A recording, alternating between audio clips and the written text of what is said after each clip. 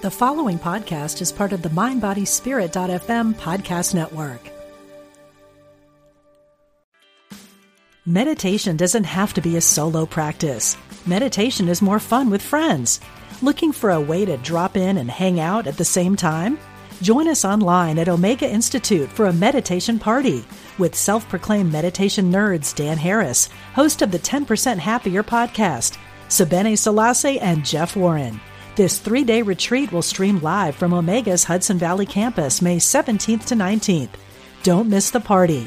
Reserve your spot at eomega.org/party today.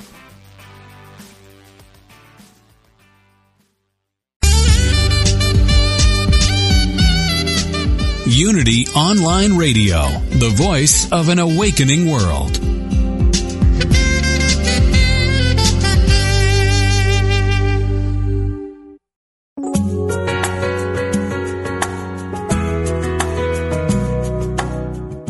Welcome to Spirit of Recovery, where spirituality and recovery meet with Reverend Anna Schaus, Ph.D. Now, here's your host, Reverend Anna Schaus. Welcome to Spirit of Recovery, the place where spirituality and recovery meet, where we support your spiritual growth in recovery. My name is Anna Schaus, and I'm your host, and I want to thank you for being with us today. I'm very glad that you've joined us. Thank you for being part of the Spirit of Recovery community. Thank you for liking Spirit of Recovery on Facebook and for your posts, and thank you for letting your friends and the people in your recovery community, your Unity community, your other support networks, your family and friends know about us here on unityonlineradio.org. It is great to be broadcasting on the topic of recovery and spirituality here on Unity Online Radio. And I'm glad to know that what's happening here is making a difference for you in your life, in your spiritual growth, in your recovery, and that what is happening for you with the guests that I bring on here is really touching your heart, opening your mind, and I think is reaching even down into your soul and making a real difference for you. So thank you for letting me know that. I appreciate it. Every week we talk about topics that are important to the recovery community with guests who are down to earth, knowledgeable, and innovative, people who are either in recovery themselves or who work with or write for recovering people, and always bringing you practical information that you can use and lively discussions that get you thinking. You can listen to Spirit of Recovery in a variety of ways. Obviously, you can listen live via your smart device, via your computer. You can also, of course, go to Stitcher.com and download their app, search for Spirit of Recovery. You can listen via iTunes.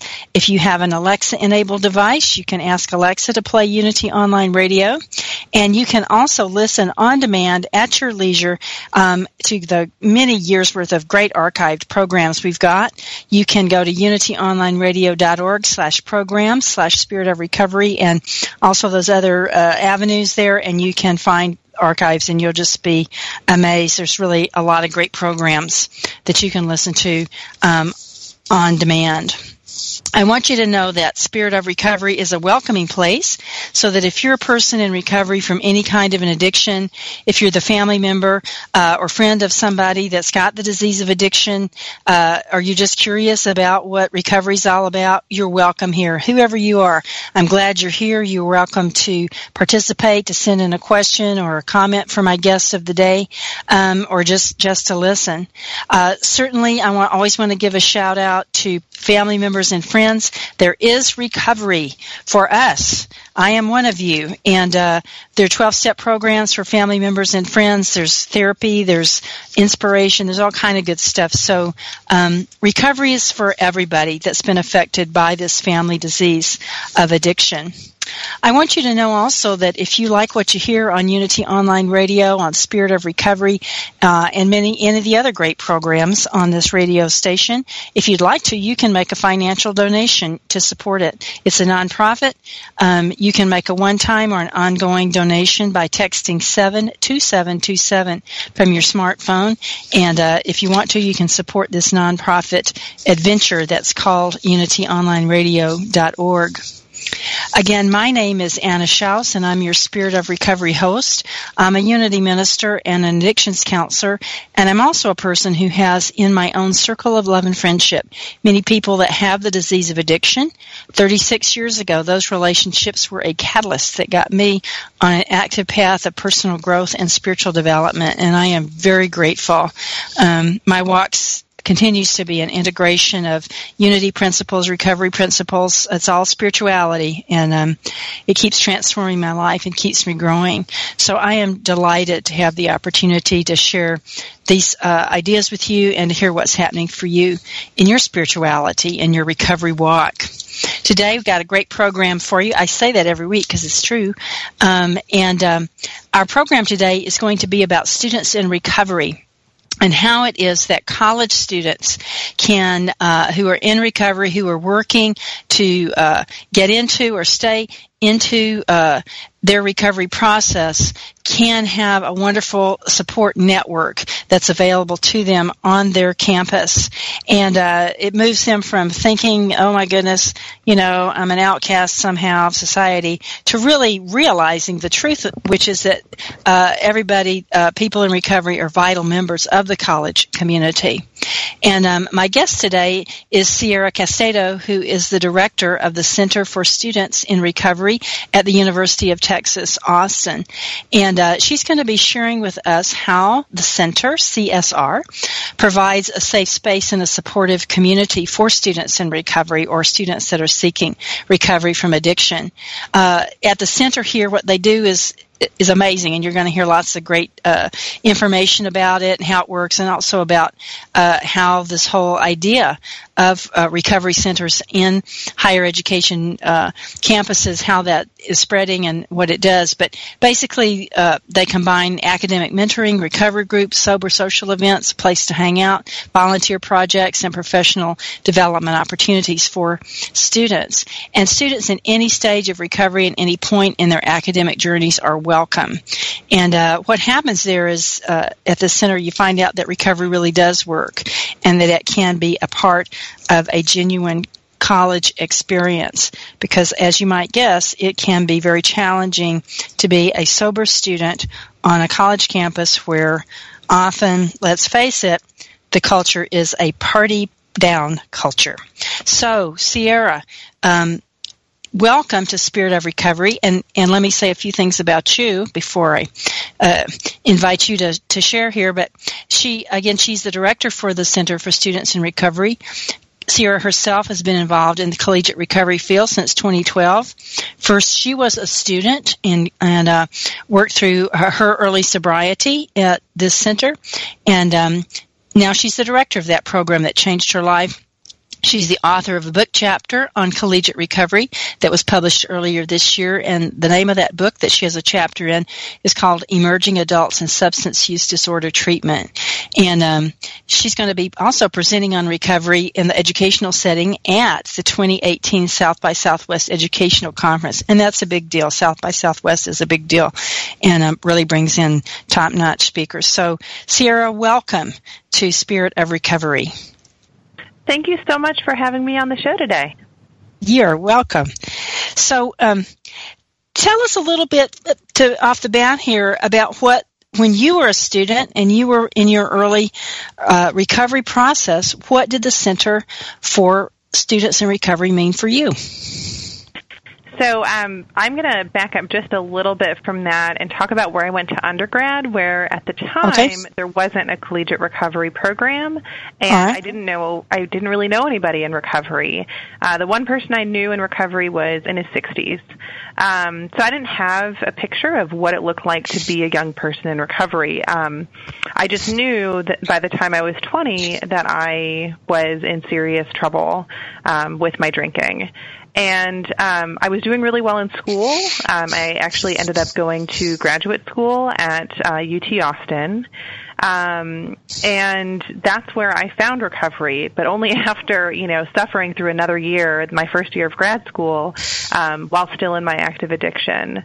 And I was really skeptical at first, to be totally honest. I, heard about the Center for Students in Recovery.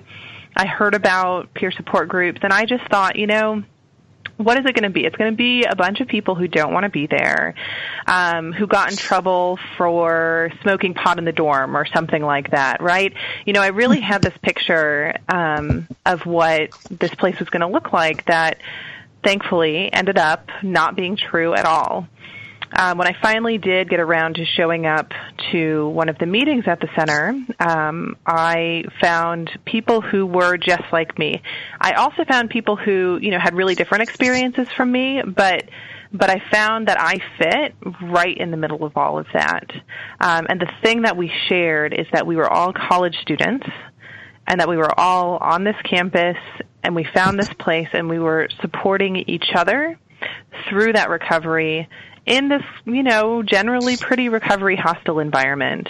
And I'll tell you what, the first day that I walked through those doors and, introduced myself to people, I just immediately started bursting out in tears. And, they knew exactly why, and I didn't have to explain myself. They just, came around me and comforted me and made me feel right at home, made me feel like I belonged. And I do. That's great. Well, let me ask you this. So you were saying in your undergrad program, were you trying to get in recovery at that point, and it was difficult? Is that what you had meant? So I actually, I knew I had a serious problem, but because I know that, here's the thing. I thought that addiction to alcohol, I thought that alcohol use disorders, that was something that happened to old people, right? That was not something that was supposed to happen to somebody when they're 20. And so I thought that it must be really bad for me. And so that probably meant that there wasn't any hope. And so it wasn't, without that hope, even though I knew I had a problem, without any hope, I really wasn't prepared to make any kind of change because I didn't think there was any change that was possible. When I came to UT as a grad student, I kind of reached out for help to the counseling center, and that's where I heard about the Center for Students in Recovery. And even though I was kind of a little too scared to make those first steps then, I waited another 6 months until after my first year there. Even though that happened, the seed was planted, right? I knew that there was other college students on this campus that were in recovery. I still didn't think they'd be like me, but I knew that they existed. And so that started planting those little seeds of hope and those little seeds of, okay, well, maybe just maybe I can give this a try. Maybe just maybe there's something out there for me. Right. Yeah. When you're saying that it really brings that so much to the fore that if you don't see somebody that somehow or hear even of somebody that you think is like you in some form or fashion, it just cuts off the hope. So that to me reinforces why it matters so much that this whole concept of centers for recovery on college campuses exist and why they make so much difference. I mean, I'm thinking about your story. I mean, it's never like, well, you can't say this or that would have happened, but it sounds like it would have been a lot harder for you, or you might have gotten a lot older before you really sought help if you didn't have, as you said, if you didn't see that possibility, if you didn't see how you might relate to people that were like you. Yeah, it's a big deal. Yeah. Yeah, it is. So I think this concept has been spreading, and I know I've had just over the years here on Spirit of Recovery, I've had some different people who were young adults that were in recovery and talking about these things, but I think it's an idea that's really growing. Tell us about it. How did it get started, and how's it spreading across the country? Yeah, so collegiate recovery programs, or CRPs, that's the acronym that's often used, they've actually been in existence since the late 70s, but the growth had been really, really, really slow over the years. Our program started in 2004, and there was only a handful of other programs around at the time. So that tells you something, right? It's been around since 1977, but only a few programs in 2004. I'm happy to say that in about the last 5 years, years, that has changed. That landscape has changed pretty dramatically. When I first came to CSR in 2012, there was about 20 or so other programs. Today, there's about 170. And wow. I say about because, we have a professional organization called the Association of Recovery in Higher Education, but because of that rapid growth, not everybody's, registered in the loop, et cetera, and so, we just have kind of rough estimates at this point, but we're looking at about 170. So yeah, a huge increase just over the last 5 years. Mm-hmm. What has caused that? That does sound like a big jump, really in a short amount of time. Why is it spreading now? There's a few different factors. One piece is that this foundation called Transforming Youth Recovery started offering seed grants to collegiate recovery programs to get them off the ground. Full disclosure, we've been a recipient, even though we weren't in our early stage of development. The UT system schools, there's a CSR effort in place at all of the UT system schools right now. They were all recipients as well. And many other programs got started because of that Transforming Youth Recovery funding.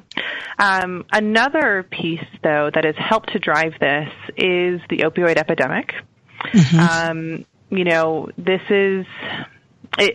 alcohol is always the number one substance for college students, right?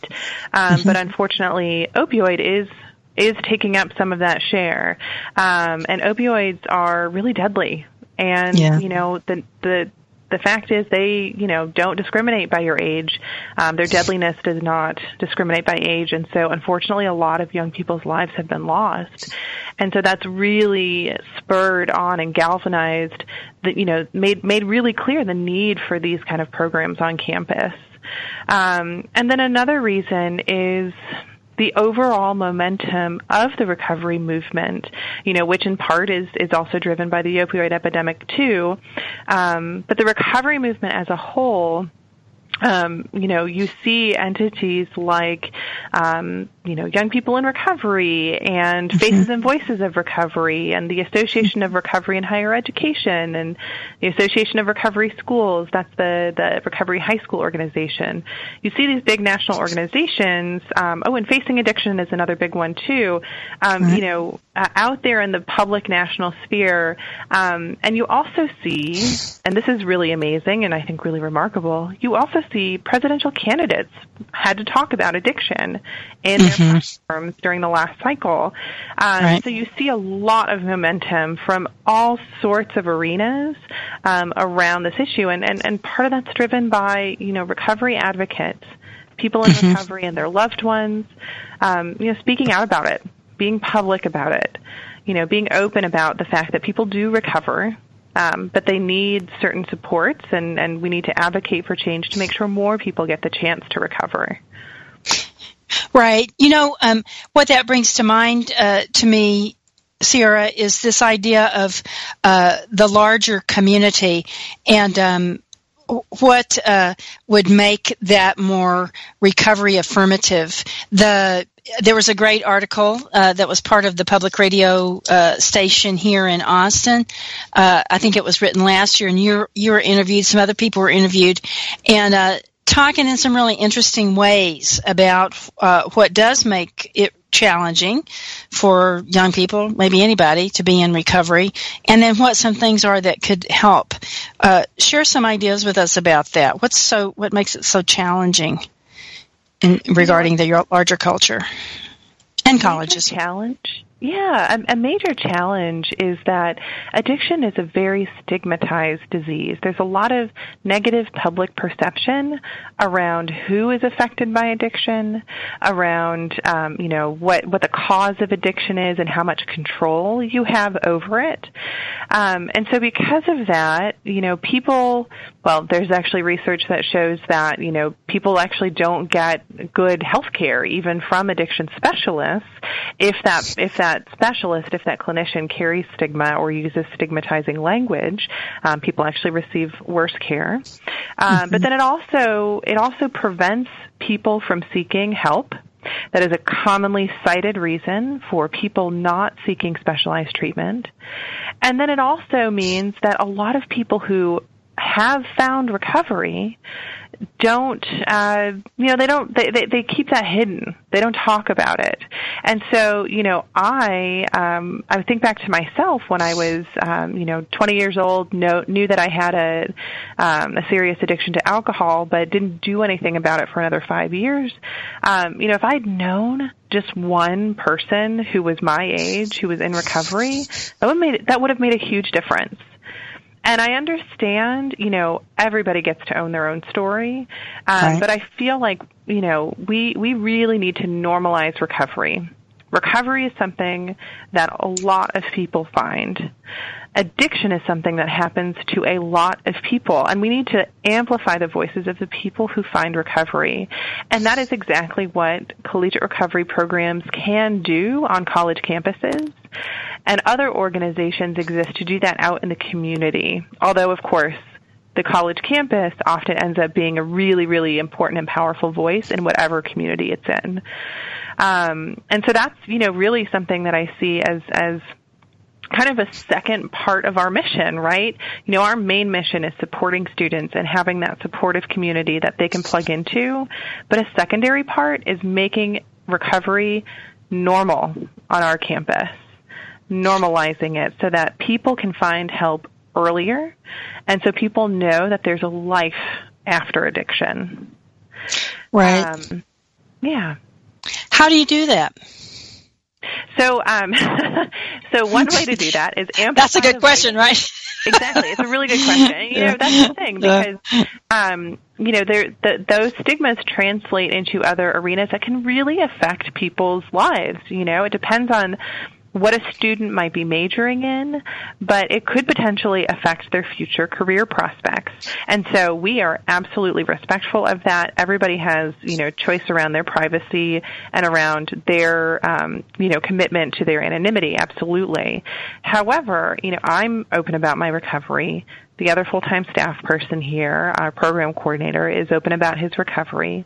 And for students that feel comfortable being open about their recovery and have, given it thought and made sure that, they're not entering into a career where that could potentially jeopardize it in any way, we provide them opportunities to amplify that voice. They can go speak in classrooms.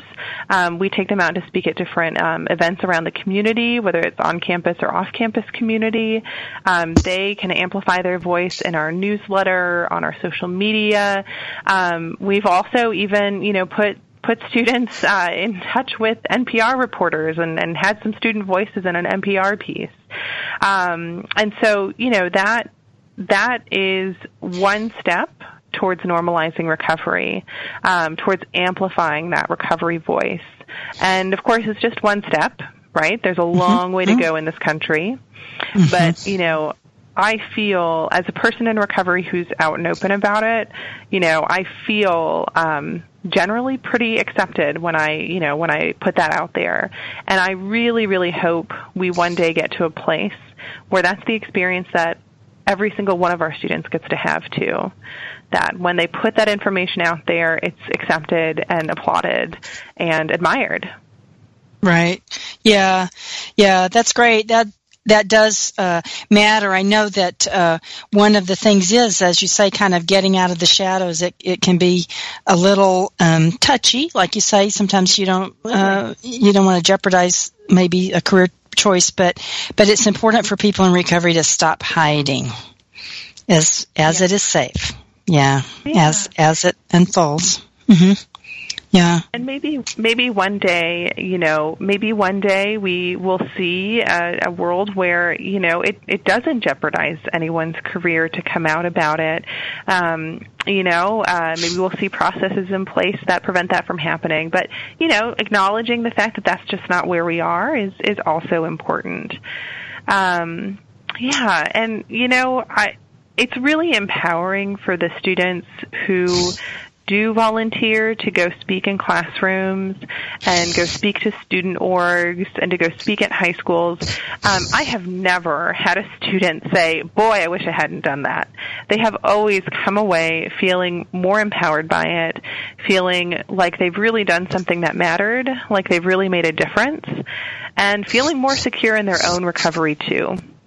I actually just recently had to do back-to-back speaking engagements with a student volunteer, and it was actually his first time ever sharing his story outside of a recovery meeting. And this student was just really blown away by the experience. He really enjoyed himself. He really opened up and felt empowered by it. And on top of that, this student got to see more of campus than he ever saw before recovery. And that's really important. Our students get to experience more of campus than they do in active addiction. I think that's a really common misconception. I know I held that misconception. Many of our students talk about that when they first come in. The worry is that if I get sober, the fun's going to stop, and I'm going to be limited in some way. Right. And in fact, the bounds that are formed around us when we're in active addiction, they just kind of fall away, and your limits become much more endless, and you get to see and do and experience many more parts of the college experience than you do when you're locked up in active addiction. Wow, that's interesting. I would have never thought about it in the terms of you get to see more of the campus whenever that you're out and about more. Yeah. You get to engage more with other parts of campus, and and that's another part of our job, right? Our job is to help ensure that students in recovery can have a genuine college experience free from alcohol and other drugs, and that is absolutely part of it. So when we put on a sober tailgate, we're not putting on a tailgate that is, sequestered and, supposed to be totally different and way less fun. It is supposed to be, the only difference is that there's no alcohol, but we do have live music and awesome food. We brought in a petting zoo this year. We have students from all over the place and yard games, and it's a really, really fun time. The only difference is there's no drinking. We are really, kind of offering an alternative to college experiences that all have to do with booze. It is, absolutely not the critical ingredient for fun. And that's what our students relearn at the center. Right. How do students that come to the center interface with peers that are not in recovery? How does that go? Do people that come to the center feel like, oh gosh, I should just hang out with people at the center? Or, and I know this probably varies, depending on the individual, but how do they plug in to other things that are going on campus? Or not? Yeah, that is a great question, and that's, of course, a concern, because the last thing we want is for students to feel sequestered away. We want them to feel safe. We want them to feel like they have a home base where they are absolutely in the norm, but we also don't want them to feel like they're hidden away. And so we do a couple of different things. One is we really encourage active involvement in the recovery community off campus. We're really, really fortunate in Austin to have a large, very young, and very vibrant recovery community here in Austin. And so we encourage our students to be plugged into that right from the get-go. As far as on campus, our students, they end up, being the leaders of their study groups and, joining or even starting their own student organizations that have nothing to do with recovery sometimes. We actually have a student org in our center But, one of our students founded a fashion student organization that really, really took off during her time here. And, they get into all kinds of amazing and wonderful things that don't have anything to do with recovery, because once they're in recovery and once that recovery is stable and well supported, they are then freed up to take those energies that used to be kind of, hijacked by their addiction and pour those energies into things that they love. Things that they love that they may not have even known that they loved when they were in active addiction. I know that was definitely the case for me. Mm-hmm. You really get to discover yourself in recovery, as I'm sure many of your guests have talked about. For sure. And, one thing I do want to point out, and this is something that, I've brought up elsewhere, and I think is really important to keep in mind. We talk about college as, drinking and parties, and that's, this Animal House vibe is kind of the thought that goes through, or the image that flashes through many people's heads when they think about college, right? Mm-hmm. But on the other hand, the story of college is also one of self-discovery and one of the doors of opportunity opening to you. And so if we focus on, that kind of original story of college, right, about opportunity and about finding yourself and self-discovery, that is 100% compatible with recovery, because that's almost the same thing that we're doing in recovery too, right? Right. And so I really, try to highlight the fact that, this is what college is actually all about, and you get to do that in recovery much more effectively. I love that. That's powerful. That's really affirmative of the whole person. That's beautiful. I love it. It's time for our break. So, okay. Listeners, stay with us, and we're going to take a short break here. We're not going to be gone too long. Our topic today is students in recovery, vital members of the college community. And my guest is Sierra Castedo, and she is a person in long-term recovery and also the director of the Center for Students in Recovery at University of Texas, Austin. You can go to their website. They've got a great website that's full of very interesting information. It's just recovery.u, the letter U, texas.edu. So it's recovery.utexas.edu, and you'll find lots of great stuff there. So stay with us, and we'll be right back on Spirit of Recovery.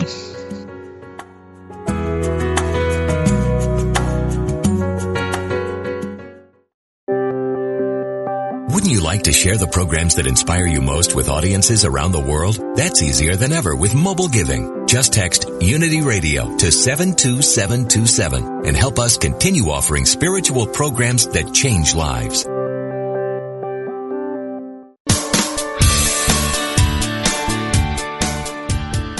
What if you could experience vibrant health, help heal the planet, and be a great friend to God's animal kingdom through simple choices you make at breakfast, lunch, and dinner?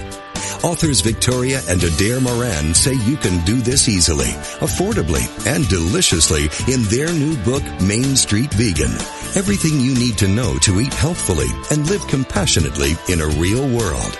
Loaded with practical tips, straightforward information, and fabulous recipes, Main Street Vegan will help you on your journey toward a plant-based diet. The perks include more energy, an easy way to keep your weight where you want it, feeling younger as you grow older, and maybe even a boost to your spiritual life. Purchase Main Street Vegan from BN.com, Amazon.com, or your favorite bookseller.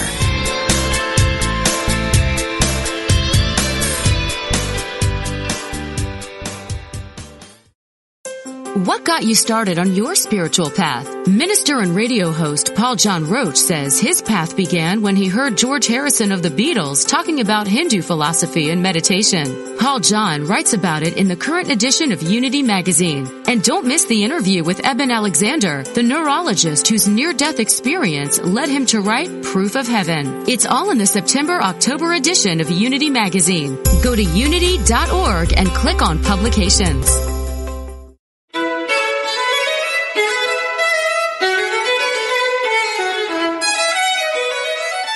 Ever notice that there might be something not quite right, but you just can't put your finger on it?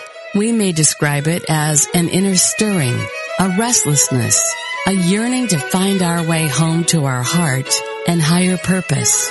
Some of us may feel like we are living on borrowed time, that despite our accomplishments, what was once so important to us now just feels empty and meaningless.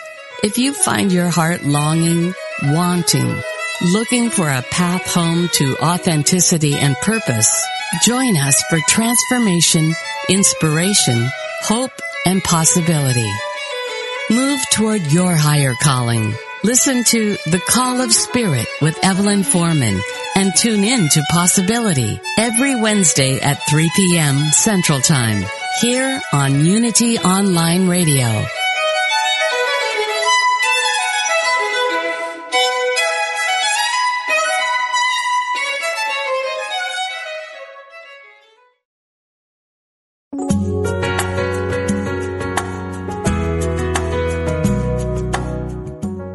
For listening to Spirit of Recovery with Reverend Anna Schaus and her guest.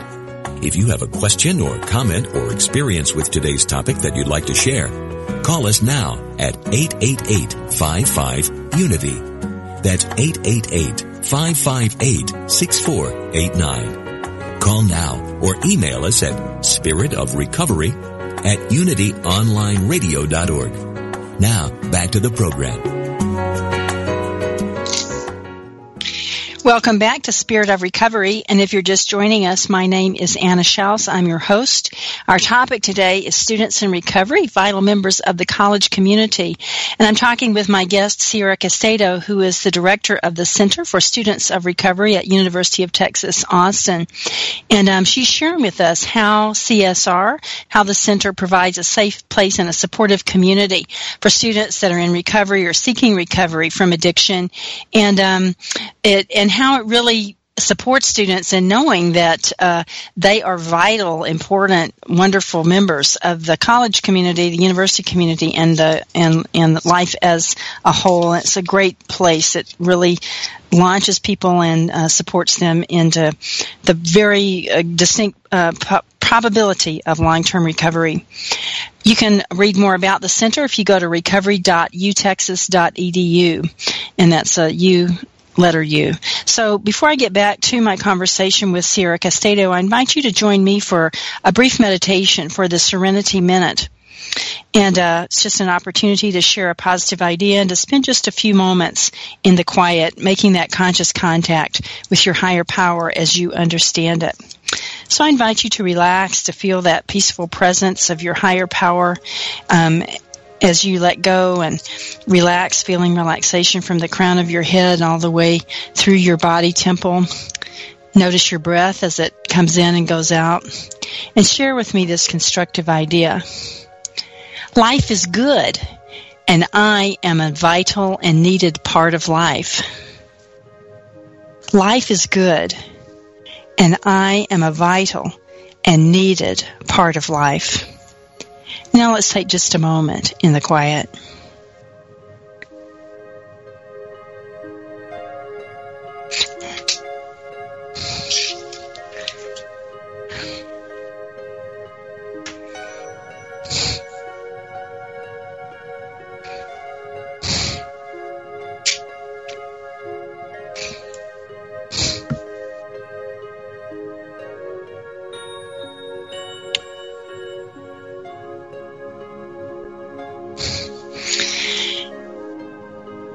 Thank you, friends, for joining me in the Serenity Minute, and I hope that it was an opportunity for you to just relax for a moment and make that conscious contact with the goodness that is who you are. So we're back now to my conversation with my guest, Sierra Castado, and again, she's a person in long-term recovery, the director for the Center for Students in Recovery, and she is going to be sharing with us some more about really exactly what happens at the center. So, Sierra, what does happen? I got to ask you a little tongue-in-cheek question here. Did the university stick y'all in some moldy basement so you can hide, or where are you located on the campus? I know that's not true. So we are in pretty much the spiritual opposite of a multi-basement. We are in the football stadium. Oh my goodness! It's the heart of campus. It really is, and it's very big. especially in a state like Texas, where we love our football. So yeah, we are in a suite of rooms in the football stadium. We've got, if you can paint a mind picture, we've got a big meeting room up in the front. There's a foyer where we have a student assistant on during all of our open hours, and students can come in and hang out in that foyer and gather some information. Then we have our offices down a hallway, and actually we do have a tucked away room in the back, but it's tucked away for the reason that college students need tucked away spaces, and that's because it's a study room, where we've got a little library of books as well. Among the offices, we've got a little nook where you can go in and meditate. It's our little meditation room. It's very cozy. And yeah, most of the action actually happens in our main meeting room. And that looks like throughout the week, we have different support group meetings that meet on a weekly basis. We also are these like 12-step meetings or what? Or what kind of support groups? We have some 12-step meetings. We have some, kind of general recovery meetings. And we're actually, I do want to put it out there, we're always open to any kind of meeting that a student wants to host in our space.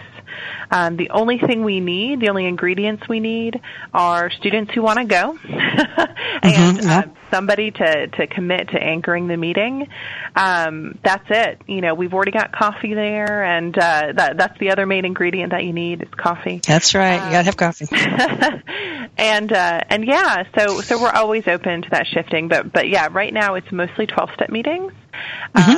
And that even includes, this is super cool, it even includes a 12-step yoga meeting. So it's 45 minutes of a yoga session with a certified yoga instructor, and then 45 minutes of a 12-step all addictions meeting. And the same person is leading the meeting the whole time. So it's all yoga teachers in recovery, which is pretty cool. That Venn diagram of yoga teachers and people in recovery in Austin overlaps a lot more than it would in other cities, I think. Pretty cool. Yeah, it is cool. Yeah. So we have those meetings go on, and then we also do events a little bit less frequently, but so not on a weekly basis, but more like on a monthly basis. We do workshops. We bring in experts from across campus to give seminars, educational seminars. We also host these different committees from all over campus, the newest one being the Committee on Substance Safety and Overdose Prevention, which brings together students, faculty, staff, and community members to help address issues related to overdose. And actually, we're hosting a prescription drug take-back day on campus on November 29th with that group. So open for anybody to come and get rid of unused prescription medication. And we also, we host yoga for the staff, staff that work on this floor. We do all kinds of stuff in that space. We've even hosted a national conference, the National Conference for Recovery High Schools, and used our space as a breakout room. So lots of cool stuff going on, lots of different stuff. It's a really bright, beautiful, modern-looking space with really comfortable furniture. And I'll say that we are donor supported, and so we are not, taking anything away from the university by having this beautiful space. We are really supported by a wonderful community, and adding a lot of value to the university by the amazing students that they get to have back. So. Absolutely. Well, yeah, what a resource for them. On so many levels. You're right. It's supporting what's really happening at the university. That's great. Yeah, Go ahead. So in addition to all the stuff that's happening in our space, we do a lot of stuff outside of our space, too. I mentioned that Sober Tailgate. We do other events like that. Often we collaborate with other organizations to do events together. Recovery in the Park is a great example of that. It's a big, festival-style gathering of people from a bunch of different organizations in Austin. And we listen to music, have free food, play games. It's a good time. Mm-hmm. And we do a lot of service opportunities, too, speaking in classrooms, speaking at high schools, et cetera. So there's a lot of that stuff. We also, are connecting students to people to act as mentors, to volunteer opportunities, like at the Recovery High School. And so we really want our students to be super connected, both on campus and off. That's great. Tell me what happens, when a student comes into the programming there at the center. I'm sure you've got some stories about students and what's happened to them, of course, preserving their anonymity here. But what happens? How do they enter? What do they do? What happens in their lives? So students enter a variety of different ways. They can either, come to the center seeking help. They're not in recovery yet. And sometimes, they don't stick around. And I experience that many people in recovery are really familiar with that sitting on the fence, that Sure. ambivalence. And, you may take one step towards recovery and then take another 3 steps back, right? But all along the way, seeds are planted, hope is planted. That stuff doesn't go away, and it's really important that those little seeds are there. So let me give you the example of a student that we had. This student came to CSR their first time, their freshman year, first semester, saying that substances were definitely an impediment for them, and they were really struggling. That student did not stick around that time. They came back at some point during their second year, again did not stick around. That third year they came back, and by their fourth year, their senior year, final semester, about 3 weeks before school ended, this student came back, made a commitment to recovery, stuck around, and that student who's now an alum, is still in recovery. I think we're at 3-4 years later, and that is not a that is a success story, right? Even though they didn't come and stay that very first day, that very first visit, that student kept coming back, and they kept coming back, and they kept coming back until recovery stuck. And I really want to emphasize that this is a chronic disease. This is a chronic disease that doesn't get cured in one sitting, right? This is something that needs constant reapplication. It's a process that you gradually work towards, and it's not necessarily something that happens overnight. Although, of course, there's people with experiences where they definitely feel like recovery kind of came to them all in one burning bush experience, and that's awesome. Sure. But for many people, it doesn't work that way. Many people need multiple attempts at recovery before it sticks. And so this student was a perfect illustration of that, and a perfect illustration of why, the kind of model that we have. We don't turn anyone away for any reason, unless, of course, they're endangering other people, right? Right. But, so they don't have to, have a certain amount of sobriety before they can come to us. They also have no penalty for slipping. We want them to come back. We want them to stay engaged. We don't want them. The last thing we want is for somebody to return to use, experience a relapse, and then not tell anybody about it because they're afraid of the consequences. Right. We don't want to see that happen. And so we make it very clear that students are always welcome, and we are going to help them get to where they want to go. Right. That's one side of the spectrum. Another great example is there's a student who's been with us since undergrad. Now the student is in grad school in a pretty insanely taxing graduate program. So we don't get to see the student too much anymore, but comes around every once in a while. But very, very involved all through undergrad. And this student had started undergrad in the 90s, I believe.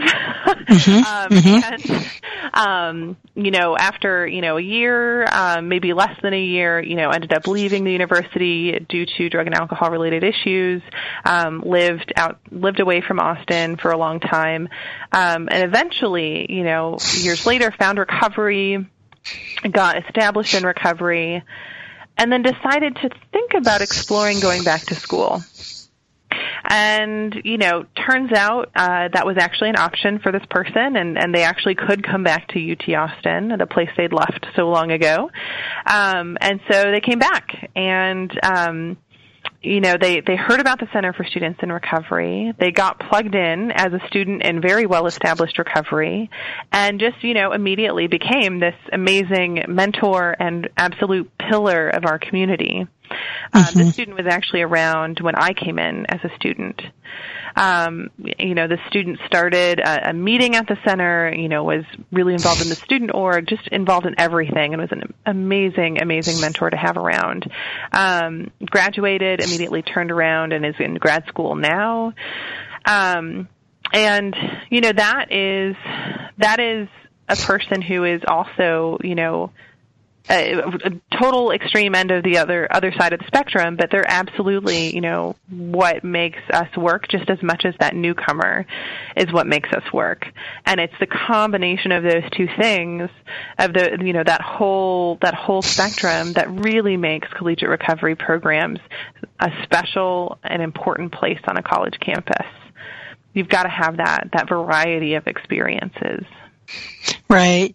And so it sounds like, too, that this person isn't, quote, traditionally aged college student. It sounds like they must be older, in their 30s or 40s even. Absolutely. Is that accurate?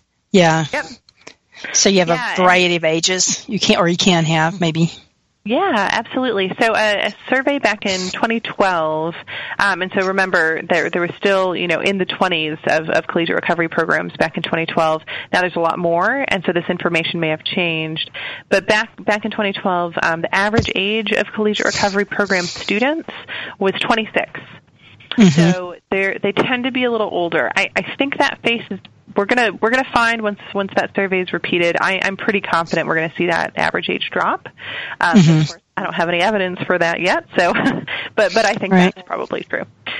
Right. But there's also research out there showing that, and this is from John Kelly, who's a researcher out of Harvard Med School, who's done a lot of different studies on 12-step programs. How do they work? Do they work? Turns out they do work pretty well. But 12-step programs and also a few other recovery pathways too. And one thing that he found when examining the relationship between, age composition and whether or not somebody clicks with a 12-step group, they found that, yes, it is important for a young person to be around other young people in a meeting during those first few months, during that buy-in phase, right? Mm-hmm. They have to, want to be there, want to, get it, and they're a lot more likely to do that when there's other young people. However, for them to make it out to, 6 months, 9 months, a year, it's really important that they be exposed to people with greater length of sober experience, which typically means that they're also older. So people who just have been through more of life sober, they are the ones that will be mentors to young people and help them overcome more obstacles and help them, maintain their recovery through that stuff. Right. I don't know, it was several months ago, then I had Julie McElrath, who from the University High School there near the campus, and as my guest here on Spirit of Recovery, and also one of the young people who had just graduated. And I asked him that question. I said, so you probably don't like going to these meetings with all these old people, right? And he laughed. He said, no, those are my favorite meetings. Those are the ones I like to go to for just the reasons that you were saying. It's really funny. Yeah, it's true. And I'm glad to hear that. I really am. And it makes a lot of sense. Like you say, at first people need to identify, but then, and that's good. And you need people that have kind of walked down the road a little way so you can learn from them. So yeah, that's really, really good. So tell me how it affects people that do stick with the program. I know one of the issues it is that people, as you said earlier, the stigma, about the disease of addiction or substance use disorders, whichever one wants to term it, and how people sometimes feel like, oh gosh, I'm a pariah. I have to sort of hide out from life here. But the center really helps people know, oh no, you matter, you're valuable, you're an important part of the community. So how does that work? Well, I think the biggest thing is really just the message that it sends to have a collegiate recovery program at all. Collegiate recovery programs, by definition, are embedded in and part of university campuses. They're programs of the university, right? Just like a student veteran center or a counseling center on campus is. And think about what kind of message that sends. That the University of Texas at Austin, which is, number 1 ranked in this and number 4 ranked in that, and, think about that. They value students in recovery from addiction enough to have had a program just for them since 2004. That says a lot. That program, yes, it does. Its biggest boosters include the chancellor of the university system. One of the board of regents is, a dear friend and personal donor to our organization. Those things send a really clear message to students. I know it did for me, loud and clear, that you matter, you belong here, you are not a pariah. This is your home. You're just another college student who happens to have some additional challenges, and we care enough about you that we want to address those challenges with you. That's phenomenal. It is. That is phenomenal. Thank you, Sarah, for everything you've shared today. We're at the end of our time. And thank you so much for the work that you're doing with the center and everybody there. I know that works there, that's part of the staff, part of the volunteers, and certainly all the people that are going there. And gratitude to the university for doing this. It's a big deal. Thank you so much for having me on today, Reverend. This was really, really enjoyable to share with all of you. Good. Thank you. You are so welcome. And listeners, I know you really got a lot out of this today and were inspired. And I know that you'll find your ways to be part of this kind of a movement in your own way. So have a wonderful week. And we'll be back next week on Spirit of Recovery. And have a blessed Thanksgiving. Thank you. Thank you for listening to Spirit of Recovery with Reverend Anna Schaus, Ph.D., and her guests. Join Anna and her guests live every Tuesday at 4 p.m. Central Time for down-to-earth ideas about keeping spirituality at the heart of your recovery. This program is brought to you in part by Soul Matters Ministry, committed to bringing light to the soul. Online at soulmatters-spiritworks.org.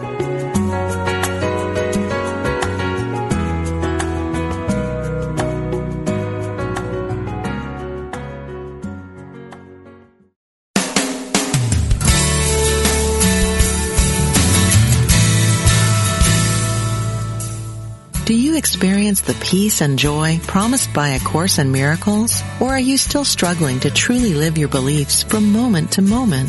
Let Reverend Jennifer Hadley help you focus on your intent to be the love, be the peace through practical application by walking your talk. Experience the healing live every Tuesday at 10 a.m. Central on A Course in Miracles, Living the Love, Walking the Talk, only on Unity Online Radio, the voice of an awakening world.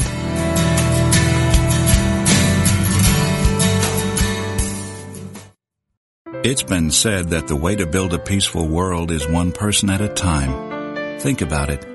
Haven't we all been in situations where one person's attitude, his or her state of mind and way of being, had a profound effect on everyone in the group? We may have seen times when the effect was negative, caused by gossip or backbiting. But we've all seen times where one person changed an environment in a positive way. By maintaining a friendly attitude of goodwill toward everyone, he or she gradually influenced more and more members of the group to do the same. Before long, the positive attitude became the norm. Peace began with one person. I look for opportunities to be that person. Peace can begin with me.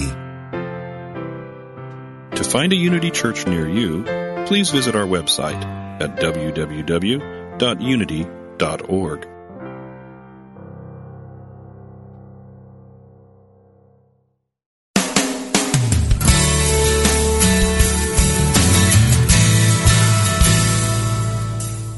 Do you experience the peace and joy promised by A Course in Miracles? Or are you still struggling to truly live your beliefs from moment to moment? Let Reverend Jennifer Hadley help you focus on your intent to be the love, be the peace through practical application by walking your talk.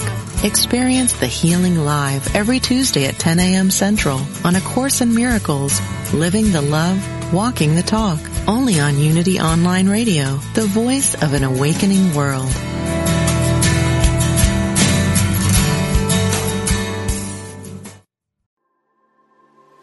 What is it you really want in life? No matter what you've been through, you can still achieve it.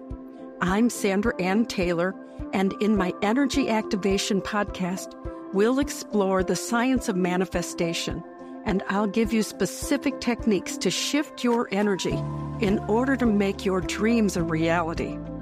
I also do live energy readings, and you can be a part of the show by emailing your questions to me at sandrataylor.net. Join me on the mindbodyspirit.fm podcast network or wherever you get your podcasts.